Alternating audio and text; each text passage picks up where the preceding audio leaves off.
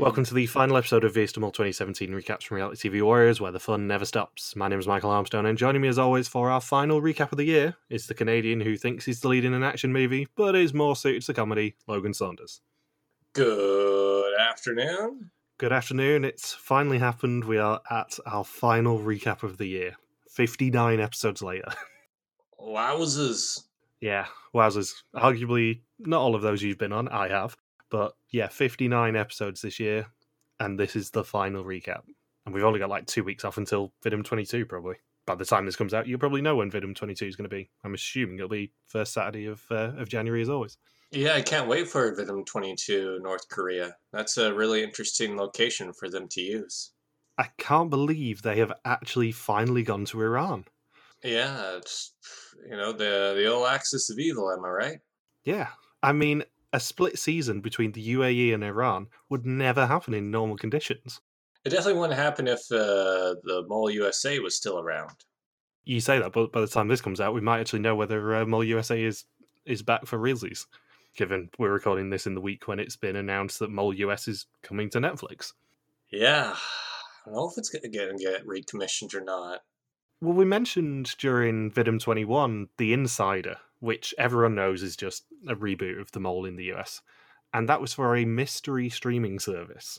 And now it turns out, recording this in June, that a mystery streaming service, aka Netflix, have picked up at least the first season of Mole US, probably the first two.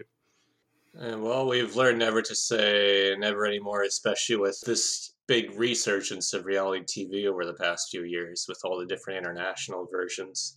Us podcasting over 100 episodes of The Mole does show how popular this franchise still is worldwide. This is the end of our 12th season of Mole. That's a lot. Have we done 12 now? Done 1920, Renaissance, 21. Yeah, it's 12. I knew my maths was right. We've done six Vidum and 6 Belgian now. At least we're not favoring one over the other. No. I mean, that will change next year. Spoilers, because we're probably going to do more Vidum next year. I already know what seasons I want us to do next year, and I think we have had a brief chat about what seasons I want to do next year. But, yeah, at the moment, they are tied, as it stands. And, I mean, I've got to get this out of the way. For the first time all year, and the only time all year, Logan got the right mole at the end. Yay, me. I think this is also the only year of mole coverage ever that I've done where I have got every mole correct by the end. Because, spoilers for us doing our predictions at the end of episode 9, I did have Thomas finally in my number 1 spot this time. Oh, okay. We both win. I like that. We both win, technically, just you had him in your top 3, 2, or 1 every single week. Yeah, what was it? Number 1 7 times? Or no, number 1 6 times, number 2 twice? I thought it was number 1 8 times, number 3 once. I think there's one number 2, one number 3, then everything else was number 1. You would have hands down won the Brothers Bar suspect list. There's no question about that. I did say this to you earlier when you were watching the finale, and you're like, yeah, I'm right. I'm like, yeah, you should have seen the chats between me and Bindles after we recorded that first episode, and you were like, I'm going to put Thomas at number 1. And I'm just furiously texting Bindles going, fuck. This is going to be less entertaining now. He's on the right track already. So then Bindles joined us for episode 3, and he's just like subtly tried to shove you away from suspecting Thomas all the time to make this entertaining all season. It didn't work. No, I just thought Thomas was just trying so hard at blending in, which if you're a contestant, you're not really going to notice. But as a viewer, it's like, man, if anyone can blend in, it's probably this guy. He'd be great to pick as mole to fool everybody else. And sure enough, at the reading, they say, hey, out of the 55 total tests taken this season, Thomas is only picked twice, and both times is by Sana at the end of the game. Yeah. And as Art says in the reunion, he is one of the least suspected moles ever. And then we have Vidum, Georgia, the following year. Oh yeah, there is so much irony in a lot of the reunion here of Art talking about how it's not happened for ages that only one person's been on the mole, and right at the end it's like, yeah, fast forward 12 months, Art, you'll be saying exactly the same thing. Although I think Ruben picked Yan more than twice. 3, maybe 4 times. Yeah, it was definitely 3. I can't remember whether it was 4. But still, you have another one where only one person selects them all. It was kind of deliberate, the choices of seasons this year, that they are not two sides of the same coin as Argentina and South Africa and Belgium are, but they have similarities and they have a lot of differences. But anyway, we need to rattle through the finale and the reunion so we can talk about that stuff. So previously, the Final Four broke off their bonds, apart from Thomas and Diedrich, and bickered about the alphabet before Jochen won a challenge perfectly designed for him by doing absolutely nothing, and an exemption up to finale. The other three sat the test, but the episode ended before we could see who went home. And Jochen is worried he will lose his third bond this season in Sanna, as Thomas has been in a bond with the mole since day one, and he hopes that Thomas will go home in her place. Art tells them at the execution that they should be proud to have made it this far, but leaving right before the end is a bitter pill no matter how much he sugarcoats it. Thomas gets a green screen before my number one mole of the season goes home in Diedrich. We already covered his execution last episode, we don't need to gloat about me being wrong. And the irony is, if I was a contestant this season, I probably would have lasted all the way up to this point and been shocked that Diedrich went home, because Thomas and Diedrich were so intertwined a lot of this season. Yes, I didn't realize they were that close of allies to the point that they were sharing the same room. I think they said they shared the same room for 3.5 weeks straight. Yeah, it was pretty much the entire trip up until Final Four. Diedrich and Thomas were pally, at least. I think we saw the genesis of it in like episode 2, because I remember drawing attention to it like, this is going to be a very important thing soon. Knowing, of course, as I did, that this happens at Final Four. Sanna is in disbelief at Diedrich going home, and Diedrich says that he knew it was between him and Thomas as soon as Jochen got the exemption, so once Thomas got a green screen, he knew he was screwed. Certainly was between him and Thomas. And the irony in us doing this is the fact that we've had a 2-week gap between recording anything. So I watched this episode a week and a half ago, I think. I watched the finale a week and a half ago, and I watched the reunion an hour and a half ago. Yeah, well, what we did, of course, was we watched Diedrich's execution in preparation for the last podcast. So I had about 80% of episode 9 to watch yesterday, and then the reunion. At least there was. I will say this though, there isn't quite as much recapping in episode 9 with the final 3 as there was this past season in Vidum 21. Yeah, as much as I do really, really, really hate them revealing the fourth placer at the start of a finale, because it makes it less likely you're going to pick the right person going into the finale, which is, stupid. It helps with the pacing a lot, because traditionally now the finales will have 2 challenges and then the final test and the reveal. When they have a Final Four execution going into this, or a Final Four test and execution at the start of it, as we have seen a couple of times, it does speed it up a little bit and make it feel a little bit less bloated as a finale. Yeah, by contrast, I've mentioned this a few times, the American version of the Mole, it's always a 40-minute episode with the final 3. With Vidum, it's a 60-minute episode, and of course with Belgium, it's like 70 or 80 minutes. But Belgium does the whole reveal within the same episode, so that's why they can extend so much. Vidum always postpones it to the reunion show, so it's an extra 20 minutes that they're filling with the same number of challenges as the American version does in the final 3 episode.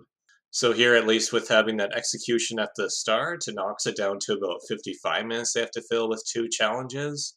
And I think the first challenge isn't the easiest to follow on TV. And then the second challenge, it seemed more like an immunity challenge for Survivor, because it's connect ropes together and then do a puzzle, and then first person to complete the puzzle is a chance to double their prize money. Yeah, it's sort of ironic that you delayed the recording of this episode by 2 weeks to do more on Tarstorian for Amazing Race 21, where the main twist is double your money. Yeah. And then there is a challenge in this episode, which is double your money.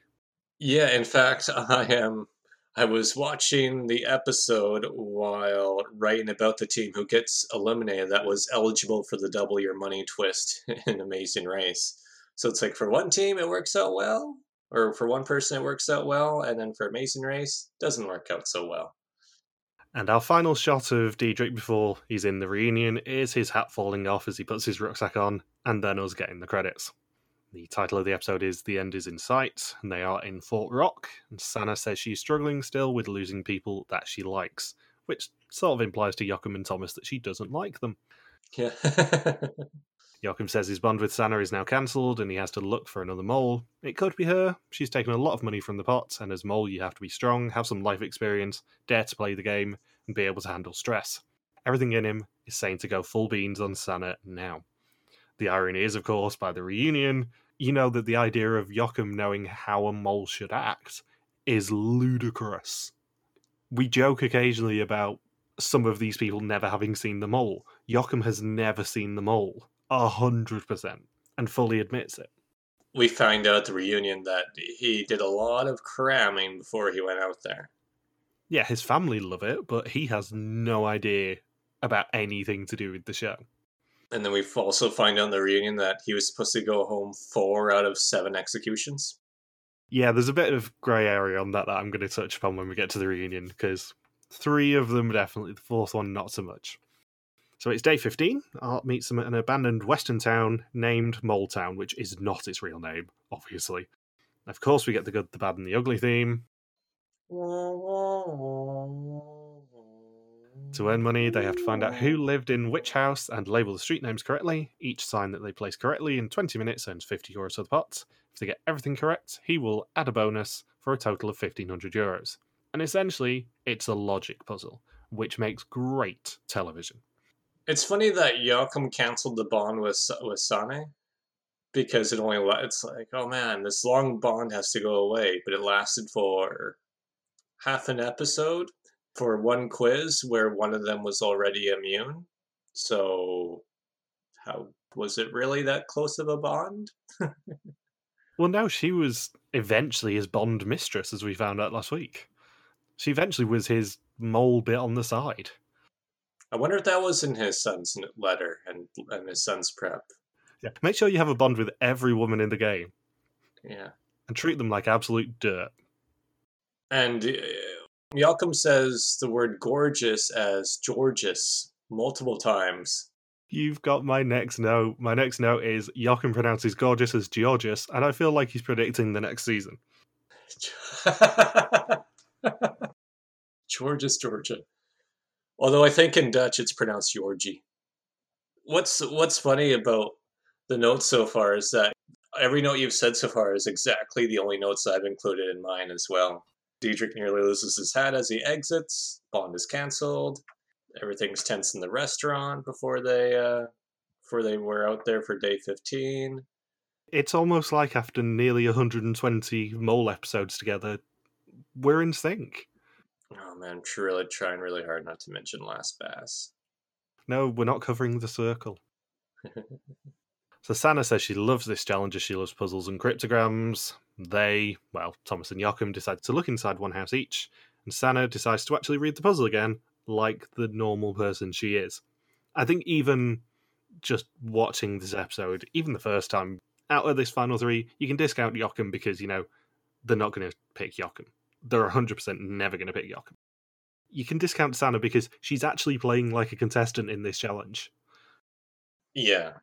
Because it's funny because Joachim says Georges and then Sana says Horgus. And I'm thinking, Georges is a really tough word for Dutch people. Yeah. We have drop dead, which doesn't bode well if the person's name is either drop dead Georges Lizzie, which you can guess what that could mean, or it's drop dead Horgus Lizzie, which again, it's like, I wonder what that means. So Joachim, after his success in the final 4 episode of coming out of the closet, decides to say that if a house has a crib, then a woman and child live there. Very presumptuous. Thomas says he hates puzzles, so this isn't an assignment for him, and Sana works out in less than 5 minutes where 2 of the men live. They have no idea how to work out the streets, so Sana just guesses. And Joachim says that it's clear they missed their logistic leader in Dietrich. Maybe you should have let him win the exemption, Joachim. I mean, you would have gone home in his place, but maybe you should have let him win the exemption. All 3 of them said, we really needed Dietrich for this one. Well, logical mind. He's a scientist. That's kind of what he's there for. Granted, Dietrich kind of failed as leader in a couple of previous challenges. Yeah, Diedrich is definitely the guy out of the 10 who you would want to be in this challenge if you're a contestant, and the guy who you would 100% not want to be in this challenge if you were the mole. Yeah, because you think back to the alphabet challenge where he was the only one who caught on what they were supposed to do. Yeah. Arguably, he was shouting into the void, having to deal with people like Joachim, but he worked it out at least. Although the walkie-talkie challenges with Diedrich did not go as well as they hoped. No. Thomas says that Sanna's not a born leader, but she tries. Then someone puts a name board down for a woman who hates other women, and a man outside a house with a sewing machine. Joachim suggests that he's a cowboy by day and likes wearing women's clothing in the evening. I think it's just different sensibilities, I'll be honest. Like, Joachim is a very entertaining character. He's obviously not by far my favourite in this season. But I think it's just different sensibilities, and just what he thinks is funny isn't necessarily. It's not. It doesn't fit in with the crowd's sense of humor. No. He very much bangs his own drum. And in the final 5 minutes, they swap 4 signs that were correct, at least in Sanna's mind. And Art, being Art, teases them, saying they lost a leader and it was obvious. Nobody listened to Sanna. She says it's a learning moment. In episode 9. And he actually explains what they should have done because he's bored by their incompetence at this point in the season. With a bit of luck, they had 3 correct signs, earning them €150 of 1,500 for the pots. And Joachim is suddenly treasurer. Uh-oh. Yeah. Oh, indeed. It's a miracle that Sanna ended up actually keeping all of that money. Joachim says thanks to Sanna, they had 3 corrects, and thanks to him, they only had 3 signs. Thomas was invisible, which could have been a mole action. And they do also tell Diedrich not to watch this episode, which I think was a pretty big guarantee given he went home at the start of this episode. I think he probably would have PTSD from this episode generally. Not as bad of PTSD as Sigrid has. No. They wake up on day 16 to Joachim actually trying to work out who it is. He says if you look through your mole book, you eventually have a revelation. Thomas says Sanna distracted him, but it's clear to him it's Joachim. Joachim's gut feeling is it's Sanna. Sanna says if Joachim's the mole, he was so nasty this season. They both swore they weren't the mole, and she trusts him, so that leaves Thomas as mole. He was her side suspect all along, which could explain why she survived, but it would make sense if he's the mole. Then we get loads of scenery porn from Oregon for the final time, before they are brought to Shevlin Park for the final assignment of the season. Just like at the beginning of the season, they will search a forest for something valuable. Art says that if they completed everything correctly, the pot would be €56,850. Now you know what I'm going to say next, I suspect, on this one. The actual amount? Yeah, it doesn't make sense. Like, I went through the rest of this season. My notes were slightly off. I can't remember whether I posted this in our chat. My notes were slightly off because I accidentally forgot a challenge or 2 or missed a 0 or whatever. But the correct maximum I can make it is 54,750. Art says it's 56,850. And I don't understand how you can get that when there's 2 challenges where there isn't a defined amount on screen. And neither of those make sense with the 2100 missing, because it can only have been the Underground Town Challenge or the Rodeo Search Challenge.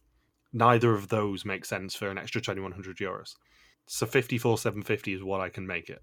Yeah, I guess there's hidden money somewhere. They don't just randomly come up with that number.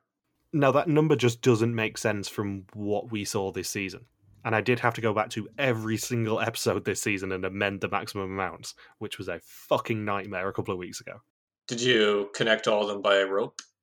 I did end up having to connect them all by rope, but I think with the exception of episode 1 where there was only one challenge where they could earn money, I had to go back and correct every other amount, I think. It was a nightmare. I should note that one of the funny things that Joachim says about Thomas is he says, Thomas was invisible this season. I'm thinking, I think that's the whole point of who the mole typically is, blend in as much as they can. If you're saying that out loud about one of the other 2 contestants, your Moldar should just be like, beep, beep, beep, beep, beep, beep, beep, beep. Especially comparing Thomas and Jan, as we're probably going to do at the end of this season, given that they're the 2 additional moles that we've added for Vidim Historians this year. It's really interesting to see the contrast between their 2 styles, but both very much playing the contestant, but Jan being way more like overtly competitive than Thomas was. Both of them played brilliant mole games for different reasons, I would say. Yeah, they both like Yan was we'll find out in the reading that Thomas gets very cocky too. Very, very cocky towards the end of the game to the point that it leads to Sana pretty much discovering him. Yeah. But yeah, Yan was a lot more aggressive. He just wanted to see what he could get away with. While with Thomas, he's like, the group has trusted me, so I guess I'll just drop the ball here, I'll drop the ball there. But with Yan, it's like he went out of his way to sabotage. Yeah, I'd say Yan was way more overtly competitive as a mole. Yeah, Yan I would say Yan created the situations, while Thomas just, well, if you give me the situation, you give me an inch, I'm gonna just drag it out to an extra mile. Yeah, Thomas took advantage of situations, Yan made them. But I like both of them as moles. They're both very much near the top of my mole lists, which is, let's be honest, why I picked this season as my free choice for us to do. Is because Thomas is a cracking mole, and I thought it would potentially be more of a challenge than it was for you to try and identify him. Typical sword is ruining my fun. Yeah, sorry about that. That's fine. But I think even when you do suspect Thomas throughout the season or are watching Thomas throughout the season, he's really good at doing it. And I'll be honest, if we do end up doing more Venom Historians next year, which is fairly likely, I'll be honest, I am probably going to pick seasons with good moles at least, if I get a free choice on which ones they are, which, let's be honest, I will. I'm going to pick seasons that probably have really good moles just because I think a season is better when you have a good mole. Obviously, there is the odd exception, Belgium, South Africa, but as a general rule, a good mole makes a good season, but also it has to be accompanied by good challenges in a good location, as a general rule. Yeah, you don't want a really good mole in a terrible season where they do nothing.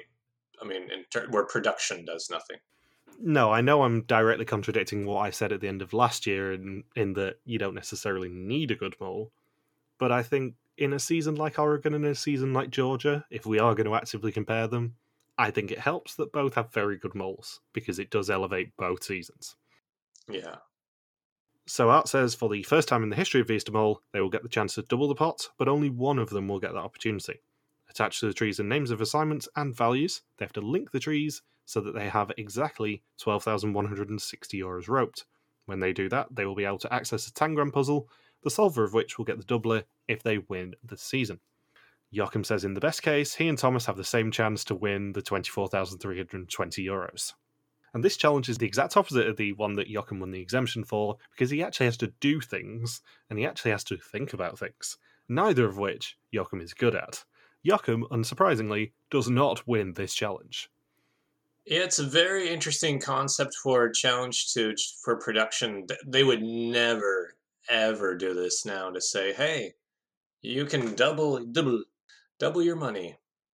Yeah, this was a very one and done challenge, I would say. They're never going to do anything like this again.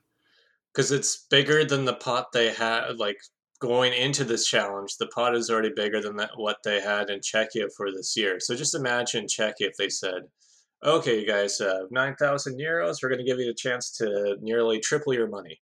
I think it would be interesting if they brought a doubler back, but maybe as a hidden advantage. So say something like the laser game from this season. If you in that claw machine hide a token that will double the pot if you are the winner at the end, that's an interesting twist, especially if nobody knows anything about it. Yeah, if it's like hidden, like just it puts extra pressure on that one contestant to keep it quiet for him or herself to say, "Oh man, I'm the only one who has a shot at doubling my money. This is nerve wracking." Not necessarily ripping off the double your money twist from Amazing Race, but if you do it slightly earlier in the season, then you make people have to defend it through executions and have that playing on someone's mind. Yeah, it would be an interesting way. What's funny is that we see this is that because someone actually did double their money in this finale in Georgia, we get a very similar dilemma where at the final three quiz, Art says, "Okay, before you take your final quiz, you can look for extra money, but you only get it if you win the game." Yeah. So they did have a similar twist to that, but with a lot less money at stake. I think in Oregon, maybe they didn't anticipate Sana being able to, breeze through the forest and then solve these two puzzles. And I'm guessing Thomas was probably on a fixed time limit for how long it's supposed to take him. I don't know whether they would have given Thomas the solution. I think from a fairness point of view, this is probably one challenge where the mole didn't have the solution. You mean they made the mole play as a contestant? Yeah, because especially if you have a mole like Thomas where he's been completely undetected for most of the season, if you make him play this final challenge as a contestant, you then can potentially sow a little bit of mistrust in Sana's mind if she's the only one on Thomas. You can then sow a little bit of doubt in her mind that Thomas is the mole and that maybe Joachim was just messing about as mole one final time. I think there is absolutely nothing for them to lose by not telling Thomas the solution to this puzzle, and there is everything to lose by giving him the solution to the tangram and saying, absolutely breeze through it and stop us being charged another €12,000. Yeah. Yeah, we can't let them have more money. Yeah, if Thomas had breezed through this puzzle, I think I would feel a lot differently about this twist because it just stinks of production rigging it. That's true. And what makes you wonder if the contestants were, well, I guess not Joachim because he didn't change his mind.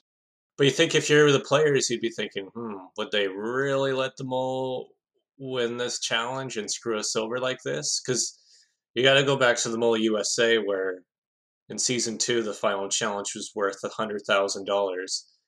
And the person who gets the dilemma is the mole who gets to the end of the challenge first and is told, hey, you can look inside this dossier for information about the mole, or you can put $100,000 into the pot.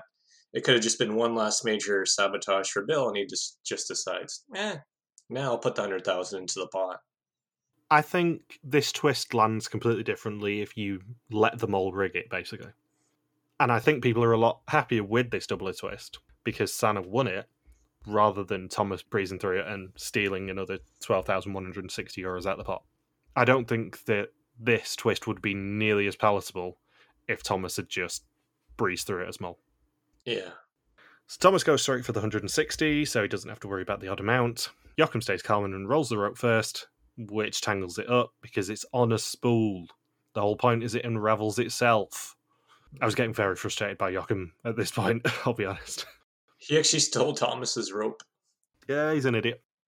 Thomas eventually runs out of rope and has to go back and grab his second one. Sana says you weren't allowed to circle a tree with the same amount twice, so you had to keep track of both your total and the assignments that you've done. She struggles to count how much she has left, and she settles on €870. Her and Thomas then argue. He steals her rope and throws it at her, which was almost Albana until I watched the reunion. One of Sana's ropes came loose in the beginning, but that helps her find the €450 from the paper factory. She only needed €100 and finds the correct tree. Art confirms she's correct, and she then has to do the tangram puzzle in the shape of a square. Thomas returns to Art, but he's not correct, and Art refuses to tell him whether he's too high or too low. Then Joachim takes Thomas's rope. Thomas returns to Art and is correct as well, and Joachim also returns, but is incorrect because it's Joachim. Then Sana solves the puzzle, but Art gives her one final piece to earn the doubler. Thomas also solves it, much to his surprise, as he isn't a puzzler. And Sana says she's searching for the Dietrich inside herself. If she'd been a boy, she would have been called Dietrich, a fact that she told him. And she solves it first, giving them a total of absolutely nothing so far for this challenge. €150 of 56,250 for the episode, and 12,160 of, by my count, 109,500 for the season so far. And Joachim is so in the zone, he doesn't even realise that the challenge is over. Yeah, I wonder how long he was stuck in the forest for. I think he was not just genuinely lost with figuring out the amounts, but I think he was genuinely lost in the Oregon forest. Oh, he's still living there now. He's not left Oregon. He just zoomed in for the finale, that's what it was. Yeah, it was a hologram. And they do the usual finale meal bullshit. Thomas's highlight was the helicopter. Joachim's was the pay factory when they looked over the dam and realised he was on the show, which he'd never seen before. Did you know that a Van Gelder family tradition is to ask what the best moment was? I didn't, but I think we've learned something new in this episode. Can you imagine just hanging around with Joachim when he's like, "Oh man, we're out on a picnic, guys. What was your best moment about today, guys?" What was your best moment in life? When you missed out on giving us €24,000 for the family. when you had double bonds? I'm sure Joachim is lovely, and I'm sure he's really nice to be around, but he is absolutely the most frustrating person this season. Wonder if it's like that at dinner too. He sits down. It's like, oh no, nobody's allowed to eat until each person tells me what their best moment was today. Yeah, I'm sure he's lovely to be around, but I think he would infuriate me. I think at the reunion, people seemed infuriated with how he made Thomas's job a lot easier. I don't think there's been one contestant that's covered for a mole so much. Usually, you get the odd task here or there where the mole exploits the trust of another player. But Joachim, we're going to see points where Thomas is going to question if he is actually the mole or not. Or as Diedrich would say, that there was a genuine theory amongst the contestants that there were two moles playing at the same time. Yeah, I think he's just absolutely infuriating as a person. As a person or a contestant? Both. Because it's not even like he's competitive. He says in the premiere that he's the least competitive person he knows and he doesn't know why he's on this show. And it's like, at the risk of sounding like a shittier Survivor podcast, not mentioning any names, he's taking a spot from someone who could genuinely actually want to be there.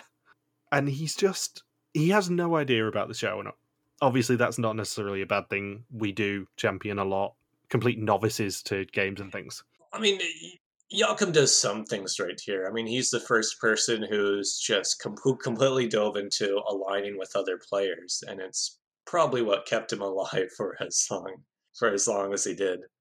Definitely. But the problem is, he's so oblivious. He's barely even heard of the show. He just doesn't know the basic elements of it. It's not like a Survivor situation where even the recruits will be given a terrible season to watch in Sequester, so they have some sort of knowledge of the game. Joachim is thrown into this, ostensibly because he's more famous than his own son, who really wants to be there, and it's just baffling. I won't be surprised if Joachim's son ends up on Vidum eventually. I think he'd be really fun. I obviously know absolutely nothing about Levi, but he seemed way more fun than his father in terms of the mole. He had some pretty good lines at the reunion where he just eggs on Art to cast him. He's like, "Yeah, I'd probably win." He's absolutely taking his shot, and I don't blame him for it in the slightest. I mean, given how Oregon goes, Levi probably wins this season if he was in the cast. Yeah. It would have been really interesting to find out who Levi suspected before it was revealed. Yeah, they maybe to save Joachim from embarrassment, they don't. Yeah, whether he was on Thomas. Because if he was on Thomas, yeah, maybe it would have been a bit more competitive. You know who wasn't on Thomas? Thomas's friend Nina. We'll get to her soon. She's our banner. So it's now time for the final test. 40 questions on the identity and actions of the mole. Whoever knows the most will go home with 12,160 euros and will unmask the mole. If that is Sana, she doubles the pot to 24,320. I want to say they really jump into the final quiz abruptly because they have this, because the recap isn't that long. They only recap like 3 or 4 tasks, I think, including Sana screaming in the amusement park. Yeah, all the time that they took executing Diedrich at the start of this episode comes from the finale meal bullshit section, as I like to call it. Because it just abruptly ends, we go straight into the final test, and then straight into the quote-unquote suspicions. And what's funny is that I think Joachim is the only contestant ever who references the TV show Bonanza.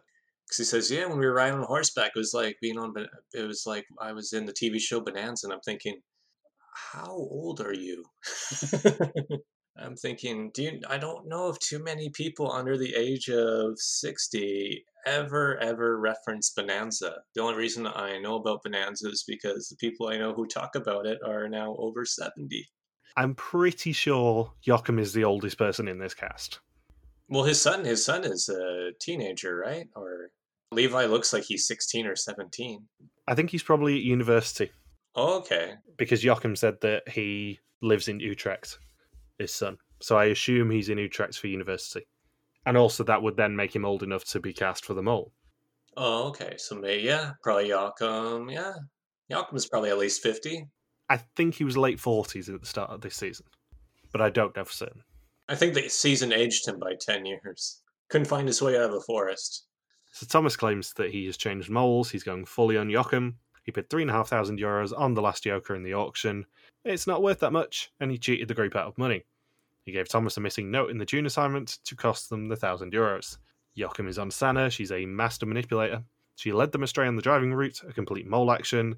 She also messed up the alphabet, despite being a writer.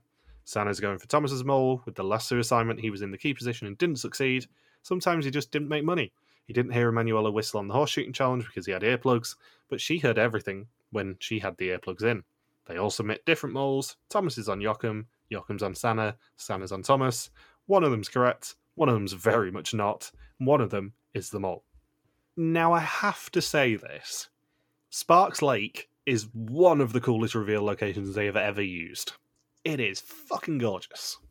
What I like is that all three of them are wearing regular clothes suitable for being on Sparks Lake, and then Art is in a suit straight out of Austin Powers. I did think when they flash back to it in the reunion that everyone there is dressed like they have just come off a cowboy ranch, apart from Art, who is dressed like, he's there to reveal who the mole is. And do you know what tipped me off to Thomas being in the mole? Genuinely at the time, I remember this. No. And it's something they don't even mention in the episode. When they're being canoed in, which is amazing, by the way, Thomas's canoer is wearing a black hat. And a black hat is the sign of someone evil. That's genuinely what tipped me off for Thomas in the suspect list. And the reason I went for Thomas as number one. That's such a subtle reason. They don't even mention it. I don't know whether it was a deliberate clue or not, but a black hat is sort of a shady hacker, I think. And that was something that kind of tipped me off to it being Thomas. Interesting. I didn't even notice that. I just used my intuition. Yeah, because the other two canoers were wearing white hats. Thomas's was the only one that was black. It'd be funny if it was just by pure coincidence. Okay, everybody pick a hat. The canoers. We have 2 white hats and a black hat. Aw, I have the black hat. All right, I'll take this guy. I have just Googled it. I was right. A black hat hacker is someone who violates computer security for little reasons beyond maliciousness or for personal gain. And I don't even know whether it was deliberate or not. But Thomas's canoer was wearing a black hat, and I was like, that is a sign of someone who's a bit malicious. Maybe it's Thomas. And that was the only reason at the time that I put him as number one, other than it making sense. So, where were we? Each of them gets an individual speech by Art. He describes Joachim as someone who wants to be the lead in an action movie, but he's more suited to comedy when speaking to Thomas. He points out that Thomas drew the M in the mowing assignment. Was he just placing his signature right in front of their faces? He says Joachim was led by female allies all season, but he didn't trust his last one in the end and suspected Sanna. When Diedrich went home, everyone's suspects changed. The 3 of them are in the finale, each suspecting a different person, each playing a different role. And it's time for the answer finally. Wie ist der Mole? The answer, let's be honest, we said it a lot this episode, is Thomas, but we're going to find out right after this. So our suspicions after episode 9, mine were in order: Thomas, Joachim, then Sanna. The Bothers Bar ones were Joachim and Thomas equal, and Sanna. Do you want to go through yours quickly? Not that they've changed from last week. Thomas and Sanna, then Joachim. Yeah, Thomas, Sanna, Joachim. It don't matter. We were both on Thomas. And now we skip to the reunion. And my favourite thing watching any reunion back is watching all of the awkwardness of live television. And it starts right away with Chris Zegers standing there like a child waiting to be spoken to by Art. He looks so awkward. It's really funny, but he just looks so awkward to be standing there waiting to be looked at by an adult, basically. Even though I think Chris has at least 10 years on Art. Only speak when spoken to, Zegers. And Sigrid is missing from the reunion, as we did mention in her boot episode. Not that we'd know that, because they're quite subtle about it. They don't keep repeatedly mentioning that she's missing. Yeah, why did that's such an odd thing to just keep repeating? Because I think they say it 3 times during the reunion. They say it at the very beginning, I know for sure, when they initially have the contestants at the table, where Art says, "By the way, guys, before we even start, Sigrid couldn't be here, and someone who felt like almost wasn't here was Vincent." Like Art made a joke of Sigrid's absence as a way to make fun of the first eliminated contestant. I did say this in Sigrid's boot episode. I think she just wasn't over the fact that she lost. I think she genuinely had a bit of PTSD from this show and was like, yeah, I'm not opening those wounds, sorry. Because she is one of the very, very few people to not attend a reunion of the season that they're on. She is the last person to have to have not attended the reunion of the season they were on, and I think she's only second or third person who didn't attend, and one of those died of cancer. What? Do you not know this? One of the really early Vidum winners died of cancer between filming the season and it airing. Like one of the Angela seasons? Was it an Angela one? It was an Angela or a Carol one. I can't remember which. I think it was the first Carol one actually. But she won the season in the end, and they ended up donating her winnings to charity. How do you do a reunion there without when the winner died? I don't know. I've not actually seen that season. Yeah, that'd be an interesting. I know I don't because that's all the ones we have access to are from Mexico onwards, right? Yeah, it was Carol's first one. So that's like 2004, 2005? So this was 2006. 2006. Oh, okay. The season finished airing on the 12th of May 2006, and Frederique, the winner of that season, died on the 3rd of April. Wow, that wouldn't have even been that long before the reunion then. No, it was like 5-6 weeks before the reunion. That's a tough one. I can't imagine that happening. Like, of course, the example in North America is with the TV show Murder in Small Town X, where the winner died in 9/11, but they didn't have a reunion show for it. That's because everyone died. They got murdered by I can't remember what's the guy's name? It was the Scarlet something was the order. The Order of the Scarlet Lupine, was it? Oh man, it's been such a long time since I've seen all of Murder in Small Town X. Well, I don't think I've had access to all the episodes since it originally aired 20 years ago. I'm saying this now. I'm not watching that show for this podcast. I can't remember whether we've discussed this, but I watched the first episode of the British one, and bearing in mind I was like 8 at the time, I had nightmares for a week after watching The Murder Game. Oh, that was the same for me because I was 10 when the American season aired, and those bits freaked me out. I could not sleep. But 20 years later, I don't think you would have the same problem, Michael. I think it would seem very, very tame. There are only 2 shows that I've ever had nightmares about, and I cannot believe I'm actually talking about this on the podcast. They're both sort of about the same era. It was about when I was 7 or 8. First one was The Murder Game, which is the British adaptation of Murder in Small Town X. Was terrifying as a child. The second one, weirdly, was Fought by Ard when people got captured. That one's sort of less forgivable. But yeah, The Murder Game gave me nightmares for a good week, and I have not seen anything after episode 1 as a result of it. It's really episode 2, because it's the first death one, because they did the training episode as episode 1. But yeah, I haven't seen anything after the first death in The Murder Game as a result of that. And I mean, I wouldn't have nightmares at 28, hopefully, about Murder in Small Town X, but I still wouldn't necessarily be comfortable about watching that show. Wonder if anyone has it. If anyone would have Murder in Small Town X. I know it is definitely floating around because there is a podcast that covered it not too long ago. Really? They covered the American one and the British one, and literally this week, I think they're starting doing Whodunit. Oh, wow. Okay. Which is a show we have a personal connection with. Really?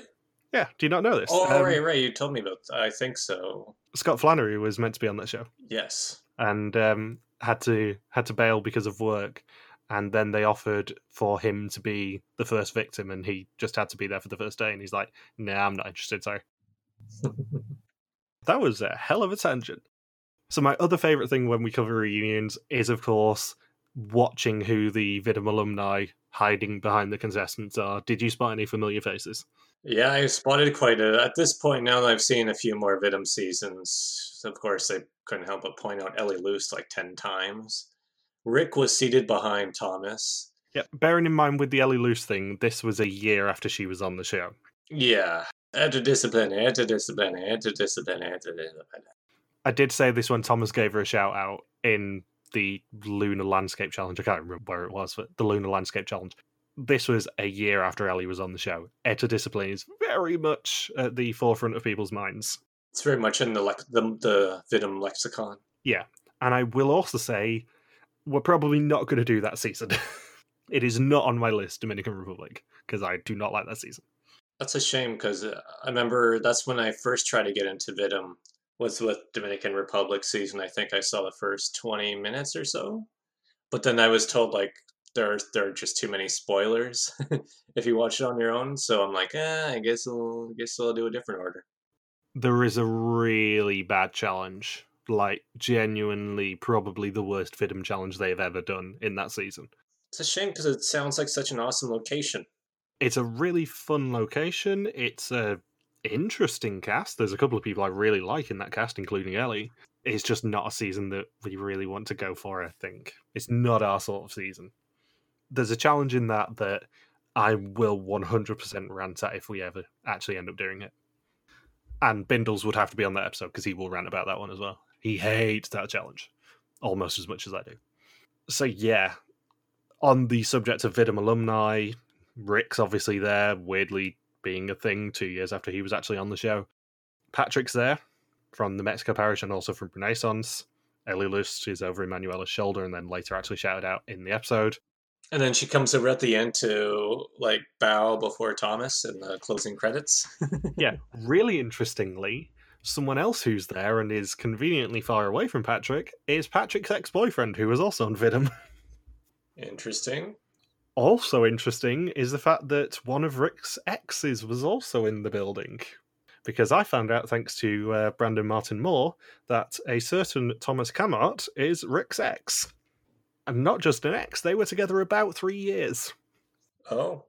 And I did not know this until about a week and a half ago when we were discussing it on the Brothers Bar Discord. But yeah, apparently Rick and Thomas were a thing for a while. Vidum is a very close-knit community. Well, it's a much smaller population, right? It is. It's just weird how there is so much crossover. It's not just small population in terms of Holland, but the fact that they choose from a very small pool of people. Yeah, they're all in the same circles. Yeah, Patrick and Freak and Rick and Thomas are all exes. And then there was another couple who I believe are still together who actually met on Vidum, who were visible in the audience from Dominican Republic. Interesting.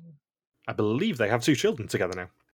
And then let's go back to the actual reunion, I guess, because Art says, "Yeah, Sigrid's not here." That makes the joke with Vincent, and then when the finalists show up, he says, "By the way, Sigrid's not here," in case you guys didn't know. So it's very interesting that he repeatedly mentioned it to the contestants as if they were not aware of Sigrid's absence at all. It wasn't. It just seemed like Art was telling the contestants rather than the audience about Sigrid not being there, which makes it sound like she wanted to go. She was thinking about it at the last second. She's like, maybe not. I think she probably bailed at the last second and was like, no, this is bringing back too many bad memories, so. Yeah, because we've had that reaction booking interviews too, where we've had at least one contestant who was all in for the interview, and then on either the night before or the day of, they messaged me saying, "Oh, by the way, I was starting to recount the memories. It's getting too painful. I don't want to do this interview." So it just lines up with my assumption about Sigrid's absence.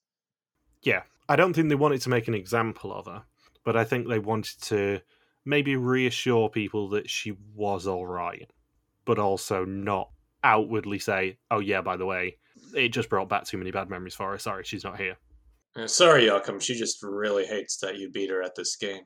I mean, in the absence of actual reason, we can just blame Euroan, because that's what we do on this show. Yeah, there's just an empty chair next to Euroan. That was supposed to be her seat. Clearly, she wanted nothing to do with it. We said the seats are all predetermined and cannot be changed. And Sigrid said, "That's a deal breaker. I cannot be next to the guy who's going to be asked about Elvis Presley for about 10 minutes of the reunion show. Because that's the only interesting thing he has to talk about." So Art does rub it in Ivana's face even more by saying that the person who beat her on time in her execution is one of the finalists. No prizes for guessing who. Even if Art hadn't confirmed it, I mean, you can guess from these 3. I like how Sana was genuinely worried it was her. She said, "Oh, I'll feel so bad if I was the one who beat Ivana by 1 second," because she was not on Thomas's trail at that point. No, it was Joachim. It was Joachim who, in 4 separate tests, survived because of a different reason. And then apparently Ruse's kids think she's a liar. And then Art talks to Euron about his Elvis impersonation, and that was it. Boring. Yeah, and then Art jokes about Emmanuel in the amusement park and how intense she was, and then she does the rat-a-tat-tat-tat. I mean, I love Emanuela. It's such a shame she couldn't come back for Renaissance, but she's such a fun character. And I know I said so much about her during the season, but she is by far the star of this reunion and the star of this season. I'm very curious what her mom's life is like in Suriname. She was saying her mom is still in Suriname while they're taping the reunion. I'm thinking, is her mom like visiting Suriname or is she living there? If it's a situation where Manuela sends her money from what she makes in TV and stuff, like can her mom have a really good like? Can you live really fancy in Suriname? Just because it's pretty much one of the top 10 or 15 countries in the world that I think gets the least amount of coverage worldwide. I winced a little bit when she was talking about how proud her mum was and definitely watching from back home, and I'm like, yeah, in about 18 months to 2 years, she might not be as proud, Emanuela, as much as I love you. She might not be that proud. Yeah, that's gonna be different. Be in Suriname, be like, oh, have you heard from Emanuela lately? Yeah, she didn't call or send me an email this time. It was she sent me a letter. I mean, I've got specified visiting times for her. Yeah, that's gonna change in your half where Emmanuel is here. Like, yeah, my mom is so proud. She thinks I'm such a role model. I'm a hero in Suriname. Everyone looks up to me. Womp, womp, womp. She's sending money back to her mum in Suriname, and her mum's like, God, she's making a lot of money for these drama shows. I don't know how she's doing it. She never sends me checks. She always sends me cash. It's never like a direct deposit into my bank account for some reason. It's always unmarked US dollars for some reason. Yeah, it's not even euros. I don't know where she gets all these US dollars from. Yeah, and they always come in like really sealed boxes. I am definitely going to get hate from Emanuela for this. Well, I think the lesson here is Yeah, don't do drugs, kids. Not so much don't do drugs, don't deal drugs. Yeah, the lesson here is don't get caught dealing drugs. Yeah, you can deal drugs, just don't get caught. If you only take one lesson from the last 59 episodes of podcast this year, just don't get caught dealing drugs, kids. The more you know. I'm glad there's actually a moral in one of our episodes this year. I swear we're recording these so far in advance, I'm going to get such hate tweets. Yeah, like this. It's June right now, and I'm gonna get a random tweet on Twitter in December saying, "I can't believe you said that about Emmanuel." I'm like, "Well, we're already on like Vietnam. We're on Hong Kong and Philippines right now. I don't know who the hell you're talking about." And then now it's time for the most awkward part of any reality TV reunions event, which is going into the audience and talking to. And Chris Sagers is forced to pick people who each suspect a different person. There is one kid who is very, very, very confident about Thomas being the mole. And then the one fan, this is my favorite theory. This is my favorite reason for why a fan thinks somebody is the mole. So there's this one girl who thinks Sana is the mole because there was a Sweeney Todd poster seen during the season. And Sana apparently performed in a musical or Broadway version of Sweeney Todd. And the director is somebody named Alice. No, it was that Sweeney Todd posters were visible when they're in Portland, which they were. I was trying to look up when it was actually in Portland to date the season before we got a proper date on it. Sweeney Todd, the film, was directed by Tim Burton, who also directed Alice, and there was a lot of Alice in Wonderland music. Yes, that's what it was. That was the connection. Why did I not write the Tim Burton part down? Anyways, so yeah, apparently Sana performed in Sweeney Todd. Tim Burton directed Sweeney Todd, directed Alice in Wonderland, or Alice, and there was a lot of Alice in Wonderland music played during the season. So it's not based off of any mole action. It's based off of clue that has way too many nodes. I don't think there's ever been a hidden clue with that many nodes. Because that is 3 links to figure out who the mole is. I don't think they usually do more than 2. It is veering towards 6 degrees of separation in clue form. Yeah. It's a tedious link. That's what it is. It's one of those that I would suggest on the podcast get ridiculed for at the time and get ridiculed again when it's revealed that it was absolute bullshit and I was on the wrong mole. It made my head fizz a little bit just watching her say it on the episode, even regardless of me knowing that she was wrong. It made my head fizz like, that is a leap. And annoyingly, that's the sort of leap I do make on these podcasts a bit. Yeah. It's the sort of thing I could see myself saying and going, oh, I'm so wrong at the end of this. My favourite bit about the going into the crowd and meeting normal people thing, though, is Thomas's guy, who is very intense. Yeah, like he's very matter of factly. Like he was on the verge of saying, "If you don't think it's Thomas, you're a dumbass." I was waiting for him to say that next. The fun of this is, of course, I've sort of been on the other side of this because I went to the Columbia finale. And they do obviously pick people out going, who suspects Thomas? Who suspects Anna? Who suspects Joachim? Make sure you're near the front of the barrier. But it's just so awkward being there. People going, oh, it's definitely Thomas. And it's like, oh, this is really awkward. And they cannot vet you to make sure you're actually going to be good television. So this could be really awkward, especially if you climb up on live TV. It's a risk doing this because you don't know what sort of people you're going to get. He definitely didn't climb up on TV, that's for sure. No, but like the kid who Chris ends up coming to after the reveal definitely did. For example. So the suspicions on the app are 46% Thomas, 20% Sana, and 34% Joachim. And the beauty of live TV is that we see a good 10-15 seconds of Sana taking her coat off as she goes into Vondel CS. And then we get the reveal and a return to what we ended last episode with, the final three coming in on canoes to the very pretty location at Sparks Lake. There is no, you're not the winner, you're not the loser, you're not the mole, because obviously that would reveal who it is. We get a flashback of the losers so far and why the remaining three could all be the mole. We also reminded that Jeroen specifically suspected none of these three people. Just one final dunk on Jeroen, and I don't even need to do it this time, but Jeroen was the furthest person away from who it could be, and that includes someone like Vincent, who went home on day 2. Art asks who it is. It is Thomas, meaning that Sana wins the €12,160 and doubles it to 24,320. But the highlight of the reveal is, as Logan already alluded to, Thomas's friend Nina, who is so unhappy with him.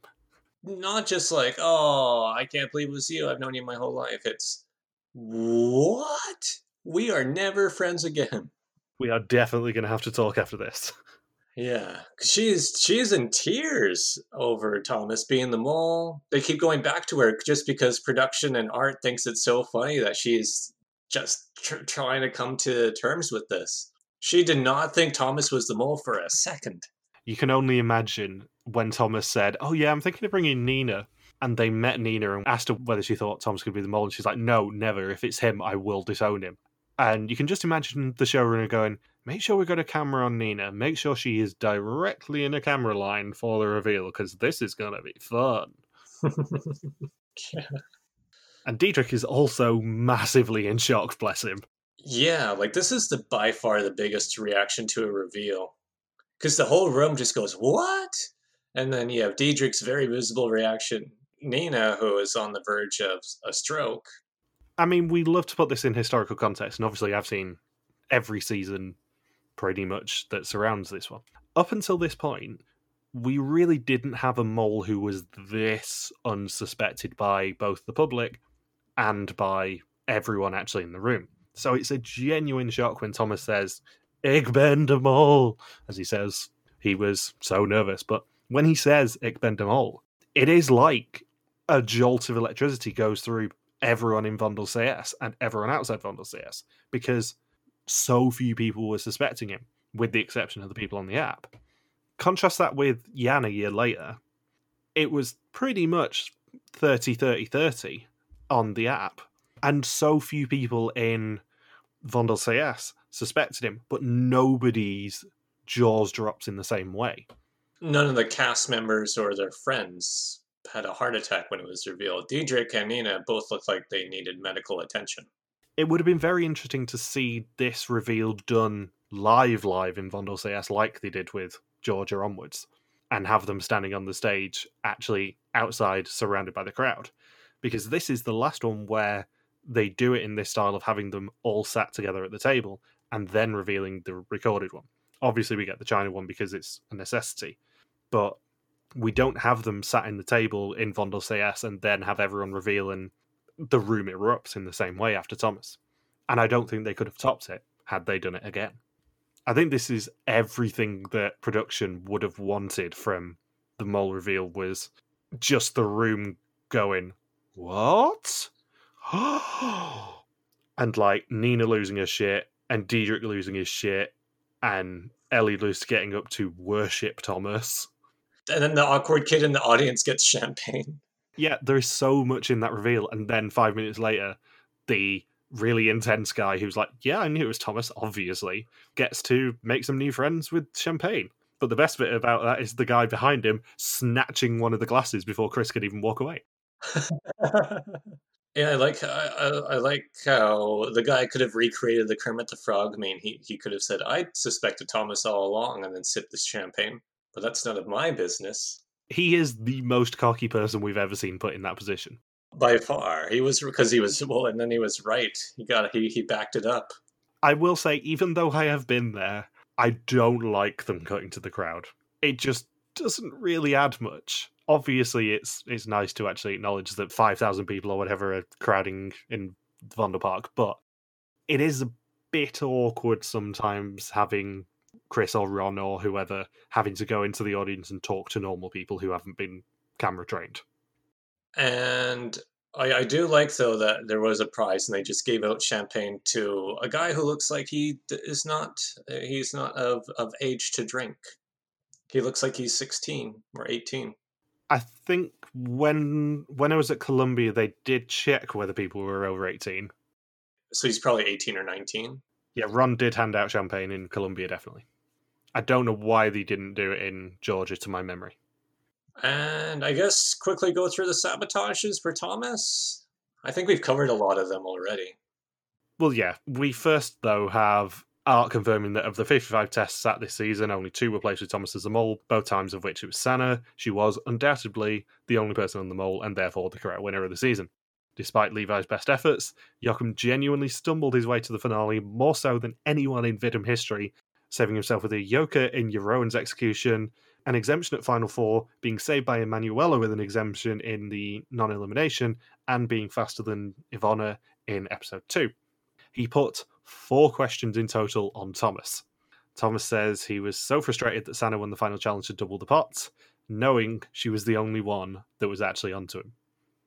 Yeah, so Joachim definitely supersedes Bart for guy who blindly stumbles into the finale and really lucked out. Bart at least was on Alina by the end of it. Joachim was not.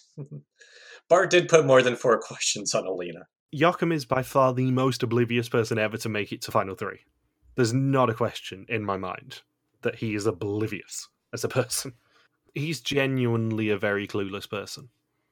There's no other eulogy I can give for Joachim here other than he's genuinely very clueless. So he set out to be the perfect candidate in episode 1, exactly what tipped you off to him. He made a point of appearing to be nervous whenever he was around Art, and Vincent said he was unreadable. He stopped Ivana and Emanuela finding any Paper Factory assignments for the first half hour. He also led people to Roos as the liar. Yeah, he created the majority. He let that situation come to him. Yeah. We also find out that Dietrich's beaver story came from seeing beavers on the license plates in Oregon everywhere, and he proved himself a good liar, which is very interesting because Dietrich has only appeared on one other show other than Masked Singer, as we discussed with Bindles, and that was one where he basically played the role as Mole. It was a similar sort of show with like 20-odd celebrities coming together doing challenges, but it was like a game of Mafia with 3 saboteurs, and he was one of them. Joachim was responsible for the €500,000 going missing. He forgot to hand it over to Thomas when they did the changeover. He made a deal with Thomas to take him far if he didn't say anything. There's so much of Joachim's idiocy that I'd forgotten about until it's revealed here. I like how they said how Joachim buried the bill, right? He was the one who buried it. Yeah, he's like, well, I can't keep it. Manuel will search me, so I'm going to bury this bill, and then I'm going to pull Thomas aside and say, if you keep quiet about me burying that note, I will take you far. In the process of trying to make himself less suspicious, he instead made a stupid deal with the mole and made himself more suspicious. Yeah, and then Thomas says, "Wait a second, aren't I the mole?" I like how Thomas had a genuine question whether or not Joachim was the mole after that. He deliberately sped up in the car game and split the cars up through junctions to waste time. He slowed down on the rodeo race just enough to get caught, and he increased the bidding at the auction to ridiculous levels to basically give himself no credit whatsoever as necessary. He misled Joachim by making sure he had the Yoker card on the dysentery day. He told the €750 woman not to help anyone, putting Joachim off using her, and he berated Diedrich afterwards for being socially awkward to take heat off himself. Yeah, why are you so rude to all the locals here, Diedrich? Come on. Why you gotta be so rude? Don't you know I'm human too? Yeah, good old Nasri. And then of course we get the funny bit with Joachim where Thomas talks to women like, "Oh, okay, you have 750. I'm not going to call it in." Then Joachim says, "Does anyone talk to you?" And the woman says, "One person." "Oh, okay, I'm not going to call it in then." If it was any other contestant, they would say, "Oh, you have the one person talk to you. What did the person look like?" Okay, and call it in, and then Joachim would know who the mole is. Because even Art said this was a really risky thing for Thomas to do. Emanuela 100% would have asked the woman who it was. I have no doubt in my mind. Sana would too. Then we get to the section about Eta Discipline. Obviously, Ellie gets almost a speaking role. They do put the microphone in front of her and then not use her. Thomas just acted clueless in that challenge. Nobody watched him, so he could be the kink in the cable and literally lie down. He took a nap during this challenge. I know it was already tough to begin with, but it's like, man, no wonder Dietrich couldn't get anything rolling. I think I said this when we actually did cover this challenge, but I don't necessarily like them all being completely unattended like this, but Thomas is so cocky when he does it that it kind of works. What's funny here is that, remember we said, this looks like an impossible challenge even if there wasn't a mole. It'd be really, really difficult with the time limit to have everything figured out, because I think they had, 7 or 14 minutes to do the whole thing? 15 minutes for 25 answers it was. Yeah. And then the first thing Thomas says about this challenge is, "You don't need a mole to fail this challenge." I'm thinking, thank you, Thomas, for supporting our point that we had when we talked about this challenge. You do not need a mole to fail this. Thank you for backing us up 4 years later. Yeah. So Sana first started suspecting Thomas at the shooting challenge. He acted clueless and deaf with the earplugs, and Sana called bullshit on that because she could hear everything. It makes you wonder, would Thomas have gone undetected if he didn't use the earplugs as an excuse? Because he was doing a lot more risky tactics towards the end of the season. I think Sana would have been less confident, but I think she still would have gone for him in the end because he was always kind of her second, third suspect in the early part of the season. She definitely put him as number 2 at one point. So I think she probably would have lent towards him at least. She wouldn't have been confident, but she would have lent towards him. Yeah. But yeah, the earplugs, that was definitely Thomas's weakest lie for the whole season. It's like, yeah, you can't really blame the earplugs if everyone else hears with the earplugs in very, very clearly. The interesting thing here is the fact that they pointed this out in the actual episode, that is the reason why Sana suspects him. They literally put this scene in that episode. It's very rare that they call out a genuine mole sabotage that gets called out by one of the contestants, in this way at least. Yeah, definitely the earplugs one, and then the Eter Discipline challenge. I'm thinking those are the only two blemishes on Thomas's record, I think, for this season. He said he was worried about Sana in the Moletown assignment. She's not Diedrich, but she's still quite good at this sort of challenge. He followed Joachim around to try and cover for him to swap Sana's signs over. Then Art congratulates both Winner and Mole. He says it's great how Sana found him, but it's been a while since only one person found the mole. And I think Art's speaking a little bit too soon there. And then Thomas, I like how during the Oregon Trail bit too, Thomas said, well, once we were down to 1,280 euros after I pushed everybody to sacrifice 9,000 euros from the pot, he said, yeah, I think I'm gonna ease back for one episode and not do anything. I mean, that is very emblematic of your own going in that episode as well. Just sit back, do nothing. Yeah, it's all thematic. And of course, yeah, Thomas, speeding through the lights when him and Sana were in the car together. Sana was in the car with the mole several rounds before she suspected him, and he's just bulldozing through yellow lights. Yeah, so when I asked Yaron about whether he wants to perform as Elvis again, My only note on this is, just like his performance in Renaissance, he says it looked horrible and sounded awful. So many parallels. So Art then also makes Diedrich talk about why Thomas is one of the best moles ever. I don't disagree. Thomas is very much one of my favourite moles. And then Thomas doesn't. He puts everyone off by saying, actually, me being the mole, it's really close to my real personality. And then everyone's like, ew, we don't want to be friends with you. Yeah, you're a jackass. Yeah. The best thing is they then cut immediately to Nina just going, "Oh, I'm gonna slit your throat. You are dead to me, bitch." You're off the Christmas card list. Go back to Flanders. So we then get the hidden clues, none of which are brilliant, I'll be honest. Thomas's face is reflected in the credits. He has a double role in the fun fair. He shouted "Holy moly." 2 words in the paper factory were halfway in mole, and Thomas appears halfway through that episode. Episode 4's title was more than normal. He had more lassos than everyone else. Episode 5's title was holding the ropes. He held the cards before handing them out. The end is in sight was episode 9's one, and the title ends in the letter T, which is Thomas's initial. The books were also a hint, as we mentioned at the time. The Miss Mole clue was a real clue. They didn't actually mention it in the episode, but that was just a hint to say everyone is missing the mole, maybe have a look at it. But the more important one there was the other book that Art showed, which is called Every Contract Leaves a Trace, as a reference to Thomas's most famous role in Soldier of Orange. The Beethoven classic For Elise, which appears in a lot of mole seasons now, number 25, is played, and Thomas's birthday is April 25th. And in both the Yoka Burn Challenge and the Lawnmower Challenge, he signed his name by stamping the mole logo and writing the M. As someone who's only seen this season for the first time now, what did you think of the season as a whole? I enjoyed it. It's not as good as Georgia. Let's be honest, it's not as good as Georgia, obviously. Well, it's a bit different when the location they use is extremely similar to where I live, in the same scenery and stuff. So it's not like, ooh, Georgia, that's interesting. I can't believe they're going there. Here it's like, oh, just looks like what I could see at a park about 10 minutes away from my house. Yeah. So I think that's a part of it. And of course, seeing a mole be very effective, and also see a mole who was still human and made a couple mistakes. See somebody like Sanawen was also really good, because you don't get to see the older female winner too often in the mole. And then of course we had Joachim, and just how the game progressed, and Emmanuel's entertainment value. A strong cast overall, minus Euroan. There were some great challenges, and then some challenges where you're thinking, they really, really wanted this rodeo theme to play out, but it didn't play out so well, especially that digging through the hay bale challenge for 10 minutes.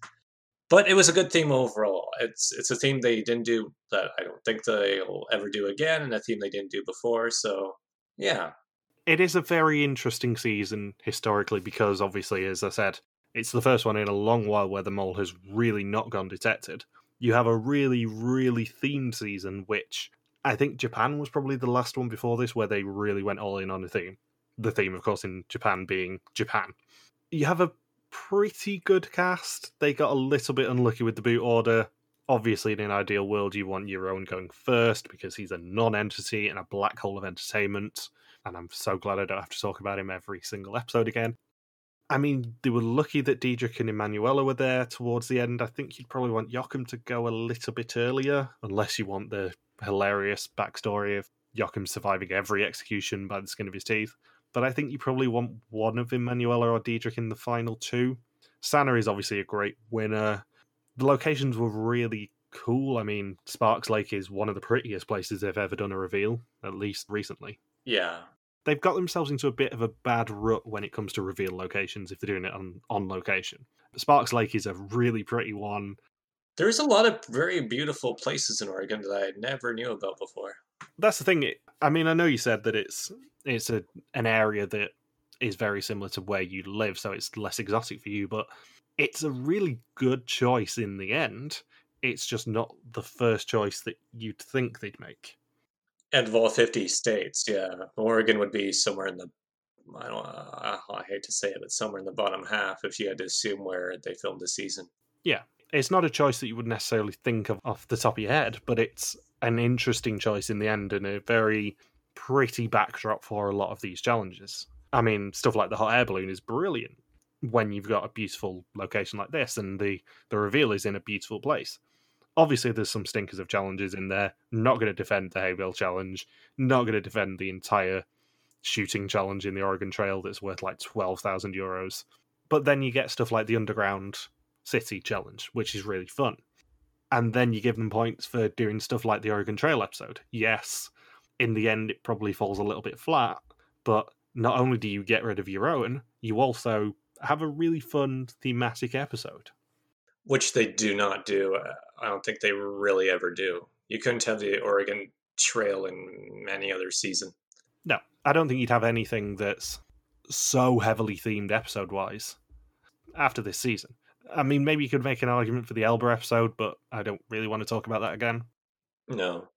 And then they gave out a decent prize pool, the only time they ever do. Yeah, it's the highest prize pot we've seen in a long while. That's absolutely no understatement. Obviously, that is mainly due to the fact that the doubler was in play, but even 12,000 is higher than a lot of the more recent Vidum seasons we've covered. After they dropped down to 1,280 euros just a few episodes before. If that didn't happen, that pot could have easily been 35 or 40k. Easily. I do also have a couple of admissions, given that I can now say this. You know how in Renaissance I was hiding some of the moles from you? Yes. Thomas was one of the moles who appeared in the opening challenge of Renaissance in the castle. Oh. He was one of the 5 who people could meet. He also appeared as one of the cave projections in the Czechia kayaking challenge. I'm glad I didn't notice him. Yeah, he was one of only 4 moles who appeared in that one, and one of only 5 in the Renaissance premiere. But yeah, I don't think I have anything left to say about this season. No, I think we covered it really well. In that case, thank you for listening to our Vias to Mall 2017 recaps all season long, and in fact, any episode this year if you have been following along. We'll be back in January, hopefully, assuming it's confirmed by the time this actually comes out, for Vias to Mall 2022. Can't believe I'm saying that already, even though it's, the 18th of June. Don't forget you can contact us on Twitter, Facebook, YouTube, or Instagram, where we are RTV Warriors, or you can email us on contact@rtvwarriors.com. Logan's on Twitter @LuxPawaki, and I am Jay Harmstone. Thank you as always to Marika for the subtitles. We'll see you very soon. Peace out and just chill till the next flavoring.